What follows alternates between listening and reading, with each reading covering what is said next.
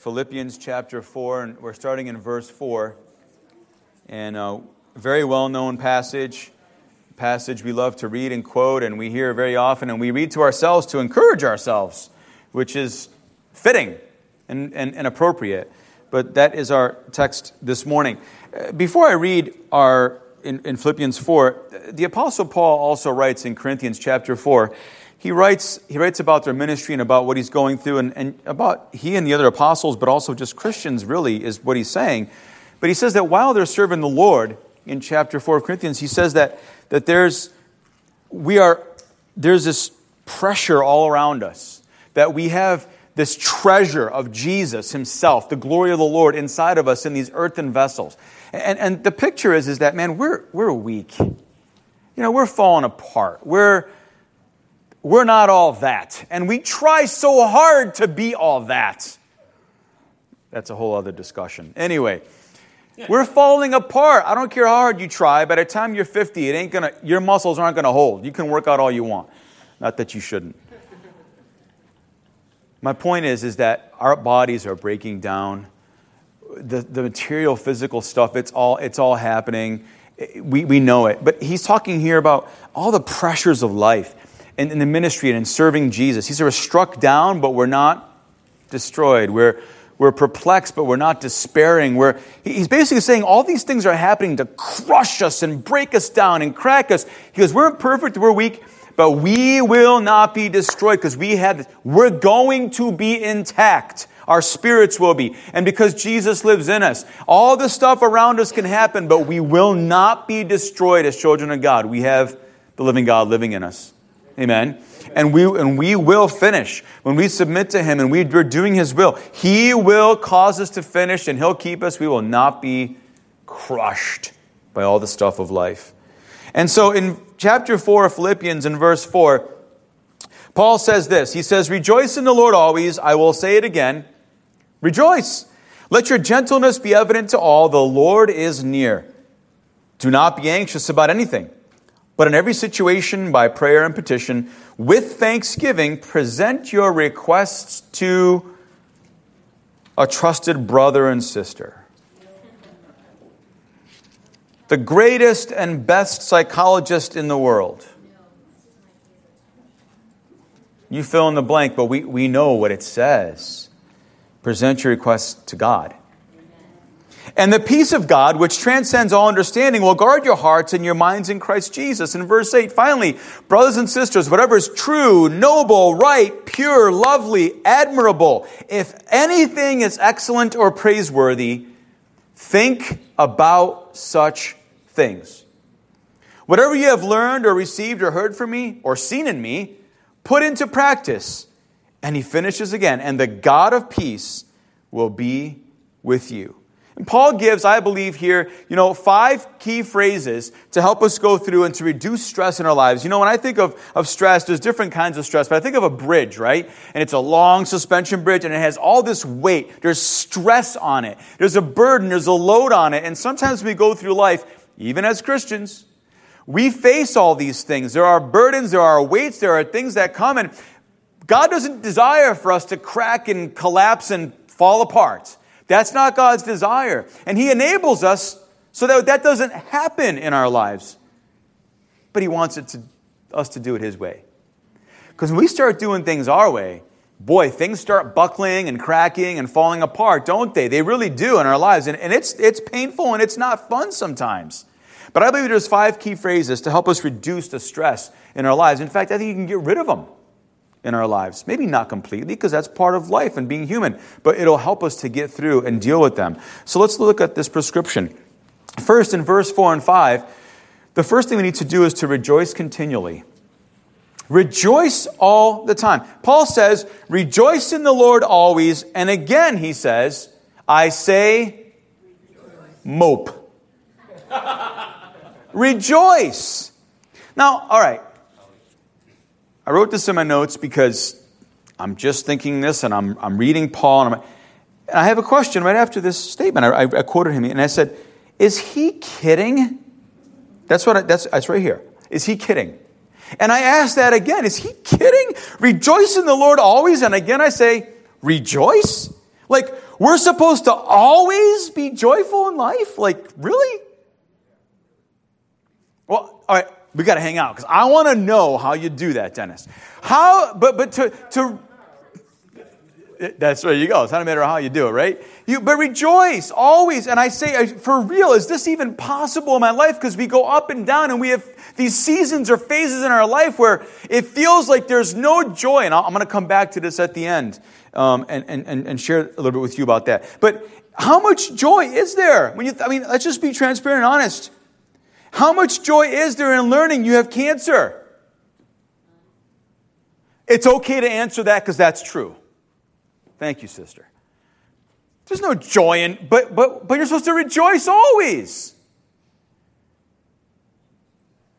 He didn't place conditions.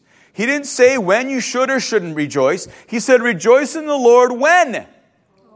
Always means always. There is no mixing of the words. So no, you're not going to be jumping up and down for joy when you get a diagnosis like that, but you're supposed to rejoice. I'm just trying to make a point. That's why I'm saying, is this for real? Is you really how joyful are you when you find out that a friend of yours or whatever, there's unfaithfulness or betrayal or whatever? How much joy is there in that?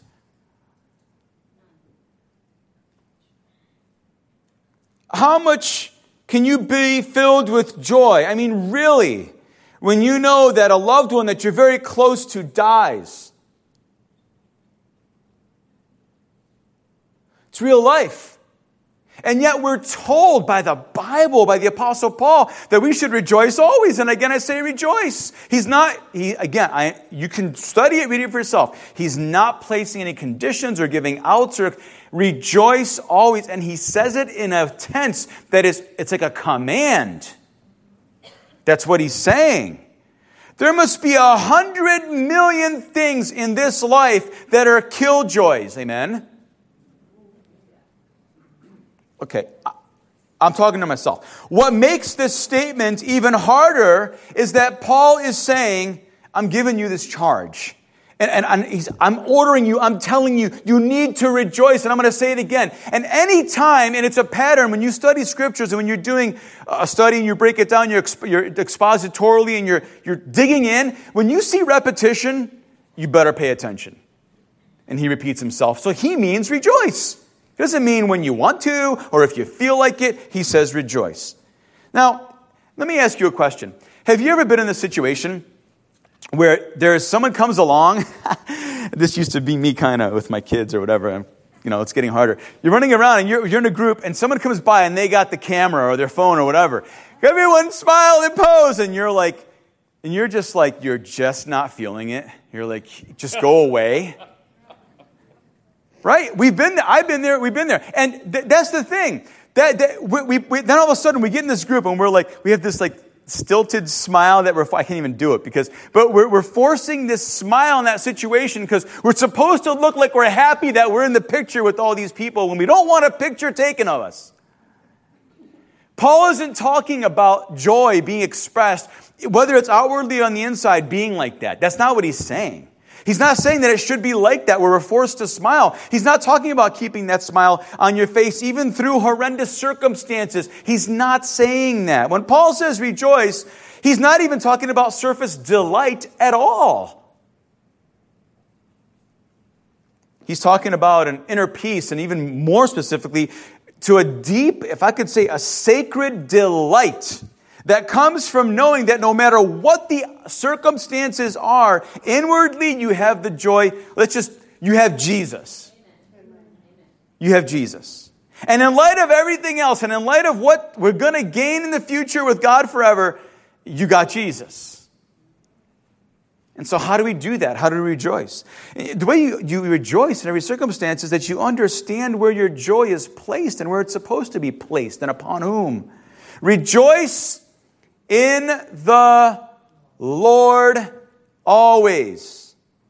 Rejoice in the Lord always. Rejoice in the Lord always. That's why we rejoice and where our joy is. That prepositional phrase, 9 times, because I looked, 9 times in Philippians it's used. And each time it is used, it's referring to situations that are impossible for any of us to handle alone. You can't do it alone. And as it says in Romans 8:35, Paul also said, "Who shall separate us from the love of Christ? Shall trouble or hardship or persecution or famine or nakedness or sword? No," he says, "in all these things we are more than conquerors through him who loved us." But I can't rejoice because Jesus is a conqueror, but I'm here on earth. No, you can. You can rejoice. I'm here. I know he's with me, but he's not going through what I'm going through, and I'm here, and it's so... No, you can rejoice because nothing separates you from the love of Christ. Nothing can thwart God's plan for your life. No one can take you away from God. No one. You're God's, and you need to rejoice in that. And he loved us, and he's a conquering king, and he loves you to the core. And that helps us to understand what Paul means when he says that we should rejoice always, or unceasingly, or without ceasing, or continually. Always do it. One of the great things about it being a Christian is that because of our relationship with Jesus, we can be positive people in spite of negative circumstances. I'm not saying it's easy. I'm not saying that we're not never negative. I'm not saying I'm not negative. But the secret for maintaining joy-filled or remaining joy-filled is remembering Jesus and his great promises. You know, doctors, look, I don't want to make light of this, but I'm just going to say it the way it is because it's the truth. The doctors tell you, I'm going to go back to that. The doctors tell you have cancer. Can't steal my joy.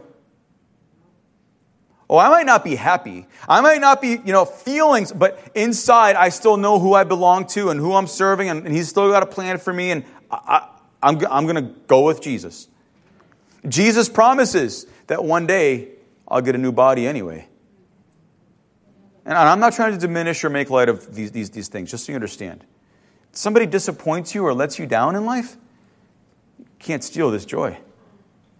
Because I'll tell you what, I'm going to depend on Jesus for my approval and acceptance because Jesus has always been faithful, never disappointed me. He may not have met my expectations, but he's never disappointed me. Death won't kill my joy. Jesus has defeated death. My sin, it's not a killjoy either because if I confess it, Jesus forgives. Rejoice in the Lord always. I will say it again. Rejoice. You want to start reducing and mitigating stress in your life and all the burdens and pressures and things that weigh you down? Start rejoicing. Start looking inside of you and finding all the things that you can rejoice over because, first of all, you have God in your life. And not only is that to be an inner conviction of ours, but our joy is to be an outer characteristic too. Paul says in verse 5 that we should let our gentleness or our patience be evident to everyone, to all. Now, how does that connect? Because of our inner joy in Jesus, we can then be patient and gentle with others, helping them to understand what this deep, sacred delight is all about.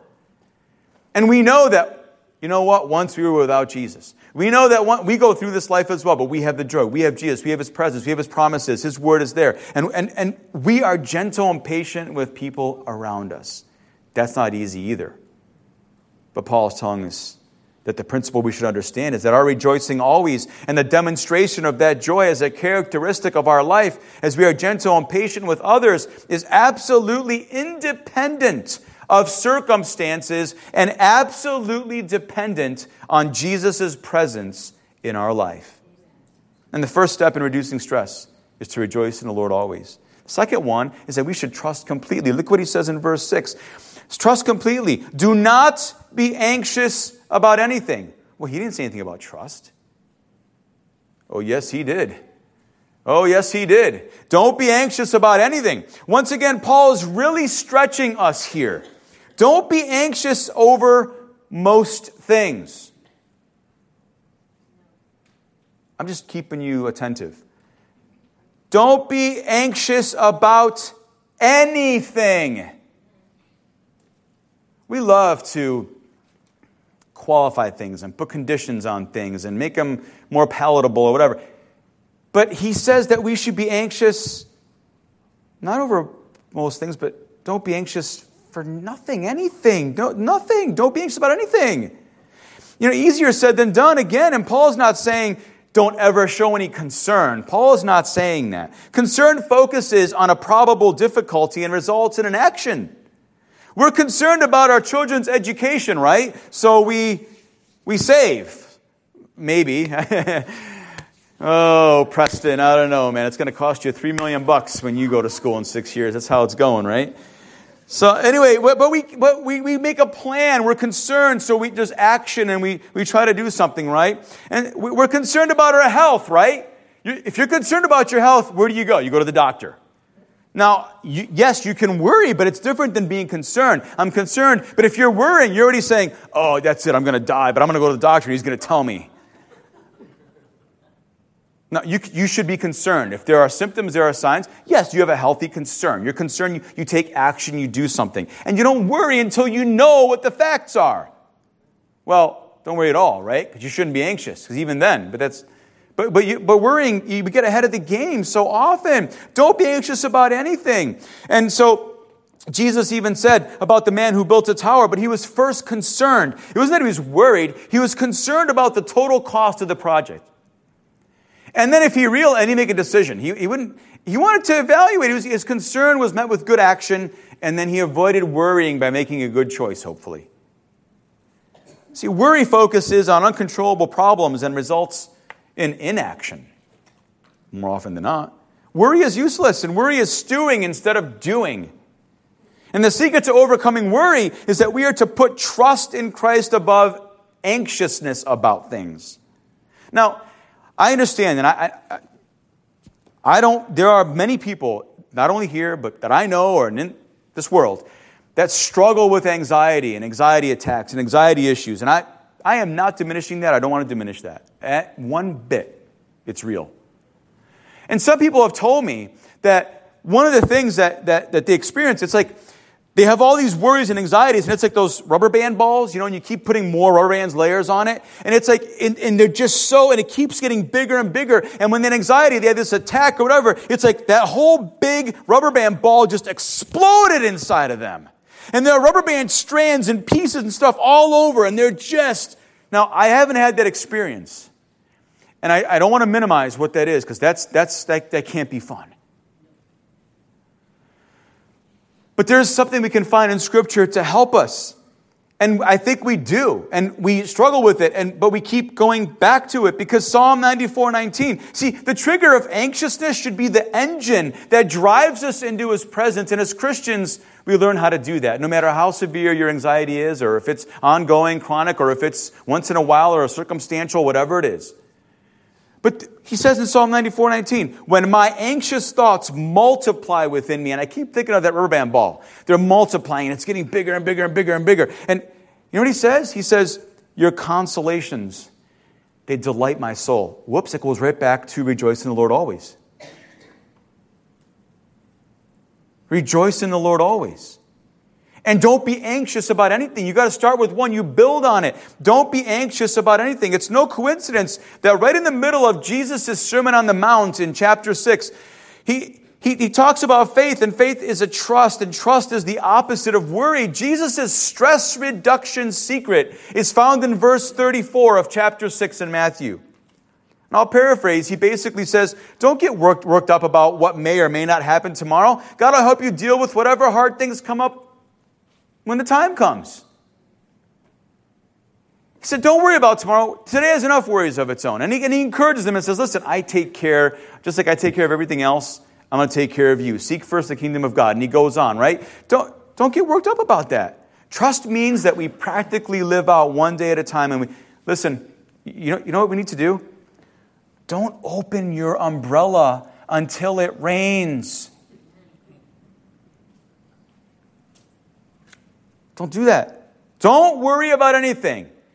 Paul, you got to be kidding, because I got a lot of stuff. No, you can be concerned, but he tells us to not be anxious and worry and overwhelmed by anything. I know it's easier said than done, but if it's in the Word, we can do it and should do it. Thirdly, we should pray ceaselessly. These are short, trust me. Our third is to pray ceaselessly. In the second part of verse 6, he says, in everything by prayer and petition, present your requests to God. Have you learned yet that whenever God as you get rid of something that is negative, he gives you something positive to replace it. He just said, don't be anxious about anything, or don't worry about nothing. And now he says, pray about everything. Replace the negative habit of worry with the positive practice of prayer.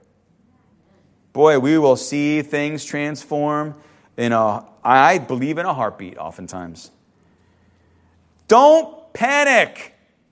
Pray. Don't panic. Pray. Don't panic. Pray. Yell to yourself if you have to. Don't panic. Pray. Talk to God. And I'm telling you, it works. You know, for most of us, if we would stop worrying and being anxious, we'd have a lot of free time on our hands. Because, man, it sucks so much out of you. God can help us, and He wants to help us. We are to commit everything to prayer. Often we pray only about the big things. You know, should I take that new job? Lord, heal me. Lord, I'm in trouble. Get me out. But Paul doesn't say, in the big things by prayer, make your request known to God. What does he say? He says, in everything. Lord, help every moment of this day to be effective for you. Please, Jesus, pray that. Lord, make me more patient as I go into this situation.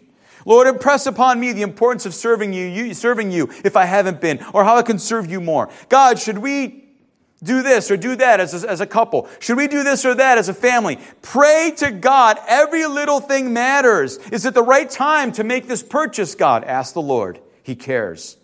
Work on developing an attitude of prayer. Doesn't matter the size. And that's the principle. Pray without ceasing. And stress, you start to unload that and you throw it onto God because He cares for you, as Peter says in 1 Peter 5:7. And He cares for you when you do that.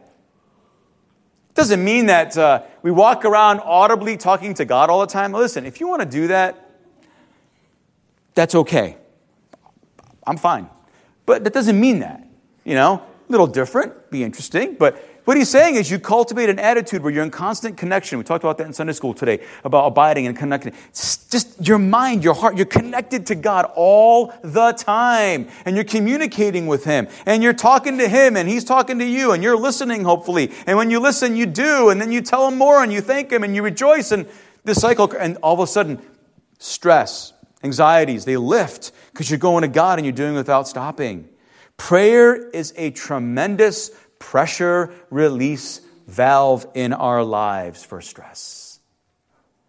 Please remember that God who made every fingerprint different and the God who made all things is not too small to take care of every detail in your life. There is no problem too big for God's power, or there's no problem too small for God's concern. Pray about everything. And you will start to realize, man, your attitude, your mindset changes.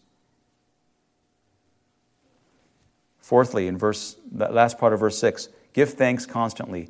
He marries this with praying. We should be praying with thanksgiving. Thanksgiving should be there. Do you think that God answers your prayers by just supplying your requests? That He gives you whatever you want all the time? Oh, it's easy to be thankful when we ask for that promotion and it comes, or when we pray for that good doctor's report and we get it. But what about the times that God answers your prayers a little differently? Do you still thank Him that He answered? Maybe it's not on your timetable or in the way you think that they should be answered. Are you still thankful? You see, God doesn't see things the same way that we do. Do you know how God sees things? Better. Period. Thanks, Justina. Period. He sees things better than you, than your spouse, than your family, than your pastor, than your whatever. He sees things better, more clearly, more fully, eternally. He sees it better. And He can help us to see through a little bit through His eyes if we just pray and give thanks. In everything with thanksgiving, present your requests to God. You know what? Try seeing life from God's perspective. Be thankful and you'll realize. Go home and make a list. You've heard this before. You know, the things you take for granted, your eyesight. Man, I hate wearing contacts and I don't want to do laser surgery, but you know what? I wish I had 20/20 vision without contacts. It's a pain. It is. In and out every day, you're used to it, but it's like every day you're putting this plastic in your eye, right? Listen, but thank God that you can see, you have eyesight. Thank God that you have 2 good legs. In fact, thank God if you have 1 good leg. Thank God you have freedom, as we know it. Thank God that you have family, no matter how big or small, or even if some of them blow you off. Thank God for family. Thank God for your struggles. Thank God for your whatever. You fill in, the list goes on and on and on. When you're thankful, not only does it please God, but it's a proven fact, and there's some medical and some science behind this, that it reduces stress. Why is that true medically and scientifically? Why? Because it's God's will, and especially for you as a Christian. In 1 Thessalonians 5, he says, this is the will of God. Because God knows what it does, not only to your spirit, but when your spirit's good, everything else is good, generally speaking, right? Lastly, you want to reduce stress? The 5th thing is think correctly. You want to talk about something that just summarizes it all and helps us to really, if we're doing the first 4 and then we think correctly, it'll help us to think correctly, first of all. But if we are, we will see something amazing happen in our lives. Because we're going to become more like Jesus, for sure, if we start thinking correctly. Verse 8 and 9, rejoice continually, trust completely, pray ceaselessly, give thanks constantly, and think correctly. Finally, brothers, whatever is true, noble, right, pure, lovely, admirable, if anything is excellent or praiseworthy, think about such things. But we fill our minds with all kinds of garbage, right? To reduce stress in your life, you must change the way you think. God has given us a gift to choose what you think about. Now, I'm not a tech guy and whatever, and I appreciate tech. I'm not a computer. I'm not savvy. But most of us understand. We learned this a long time ago. I remember learning this when I was like in elementary school with the Tandy T80 computers, whatever I was learning, right? Or TR, whatever it was, Texas Instruments. And GIGO, garbage in, garbage out. I remember that being told me. It's only going to do what you tell it to do. And what you put in is going to come out of that computer. And somebody else, had a computer guy tell me a while ago, he said, computers are stupid. They're only as good as the operators. And I'm like, oh, geez. Yeah. But I mean, garbage in, garbage out. You type it wrong, there'll be mistakes. You program it wrong, it's going to come out faulty. And it's true of our spiritual lives too. And the 5th principle is garbage in, garbage out. And honestly, when I look and I see some of what Christians are choosing to put into their minds, I'm not God, I'm not here to judge you. I am just saying, I have great concern. And for myself too. But what we put into our mind, because it affects how we think. And if we have bad thinking or stinking thinking or whatever you want to call it, when we have that, you're not going to rejoice. And you're going to worry. And you're going to not thank God. And you're not going to pray because you're going to you're going to have garbage in there.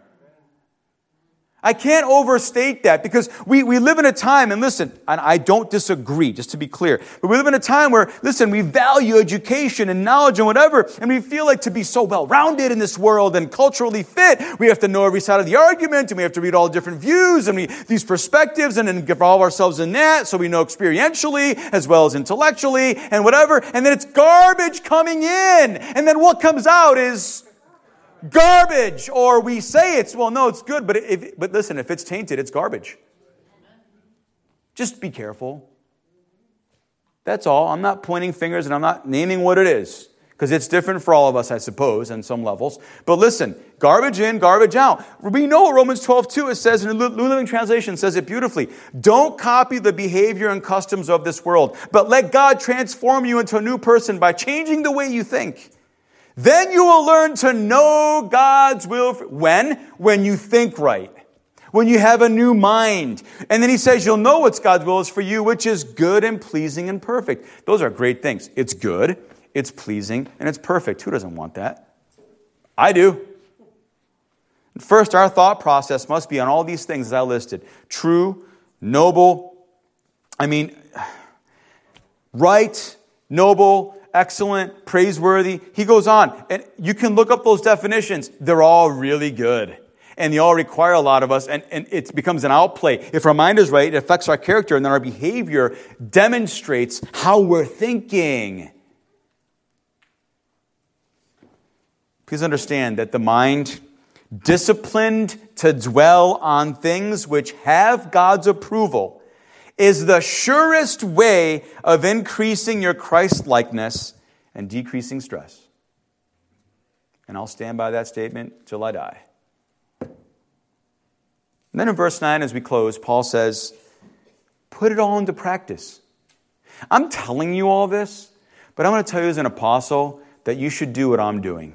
In verse 9, he says, put it into practice, and put into practice all the things I've taught you, shown you, modeled for you. Paul set a concrete example for Christian living and tells us to mimic it in verse 9. And the God of peace will be with you. When you do these things, he reiterates that the God of peace will be with you. When you don't do those things, the God of peace won't be with you. And what I mean by that is you're not going to have God's peace.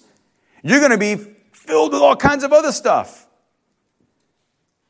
Peace of God, which transcends all understanding, will guard your hearts and your minds in Christ Jesus. Man, you know that word guards? Do you know how powerful it is? It's a military term that means to garrison. It's like to fortify. It's to fortify. And if we're gonna, why do we want to allow stress to cause cracks and get in and infect our minds and our spirits when we can do these things and apply these truths, these statements to our lives, and then there's like a wall built up around us and our mind and nothing can penetrate, and we walk in the fullness of the joy that Jesus said in John chapter 15. I have told you all these things because I want your joy to be complete. It means that it's perfected and it's ongoing.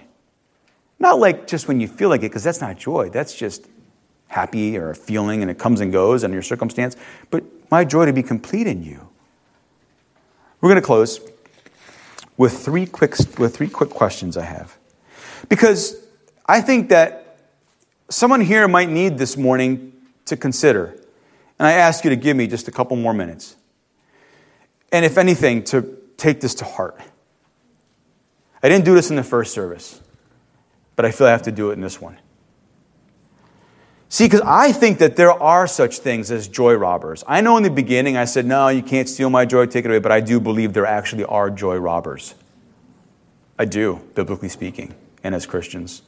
And the first one is that you might have an unsatisfied expectation. That is a joy robber. You know, do you ever feel like you're just going through some joyless routines in life? And if the truth were known, some of us, we're so discontent with the way our lives are progressing. It could be that your expectations for your marriage have not been met, or for your workplace, or for your kids, how they're growing up, how they're living, and they're not living how they should be or how you want, or your finances aren't lining up how you wanted, and you don't have everything you want. And I'm convinced that a spirit of discontentment robs us of our joy. Secondly, I think that unresolved conflict will rob your joy. I don't care anybody tells me. It will rob your joy. It will take it away, and it will not come back until you resolve the conflict. I'm sorry. It's a biblical truth. If you do not resolve conflict with somebody else, you will not have joy. I'm sorry, and I'm not being that. I'm just telling you the truth. And I stand on it. You might feel happy because you did something. You might feel happy or for a moment pacify or at least numb whatever conflict you're going through because I read 4 scriptures today, or I sang a song on the way to work in the car and I was really feeling good. But your joy is robbed because your conflict is unresolved. Do you want an example? Look at the Middle East. Look at our government now.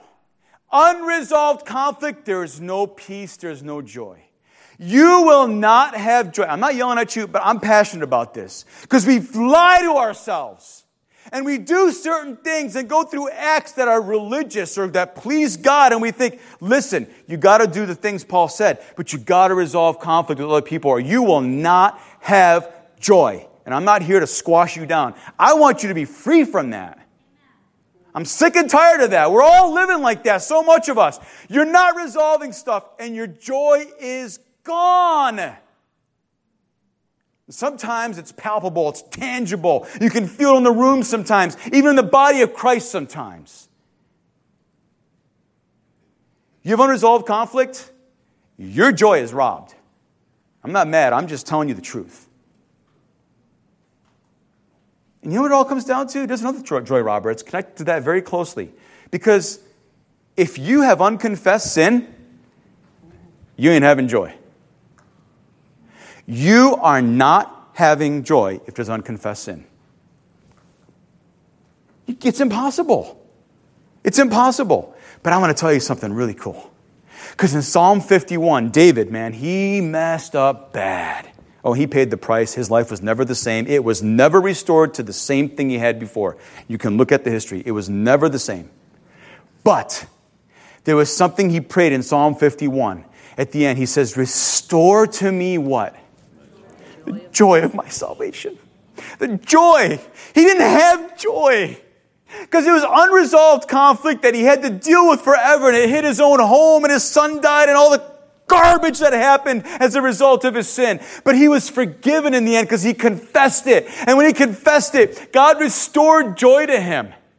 That didn't mean he didn't have to deal with the ramifications of everything that happened. But the joy was restored in his life, and he could keep writing songs, and we read them today, and we're encouraged by them. But there are absolutely joy robbers.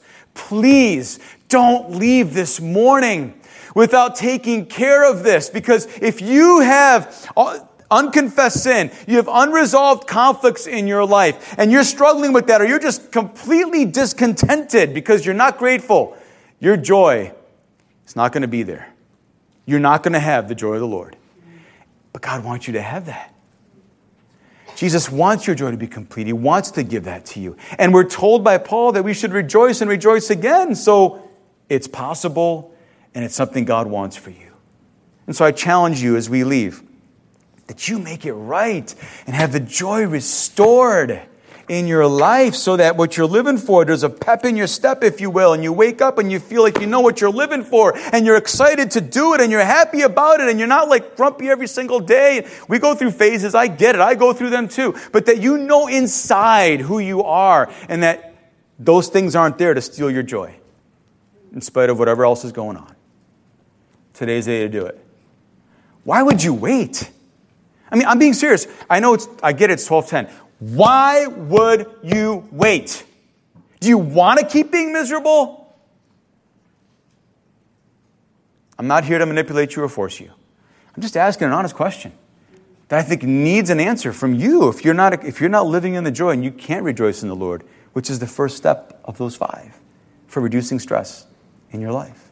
I'm going to pray. And after I pray, if you want prayer, if you want to stay and linger and seek God, or if you need to make something right or confess to the Lord, the altar is open. I know it's 12:10, and we got a hike coming up.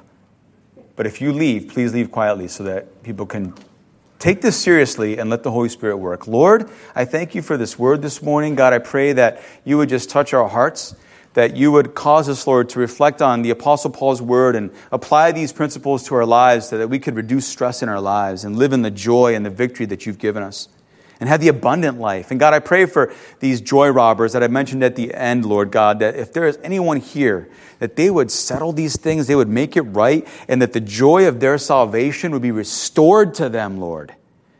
Lord, I pray against unconfessed sin. I pray that it would be revealed and that it would be confessed. I pray, Lord God, that there would be contentment that replaces discontentment, Lord God. And I pray, Lord Jesus, that, Lord, if there's unresolved conflict, that brother and sister would be right with each other, that your joy could flood our hearts and our lives, Lord. We thank you, Lord, that you are the joy giver and that you restore our joy. You love us so much as simply as us coming to you and just laying it out there to you and making it right, Lord God. I pray that we would not delay.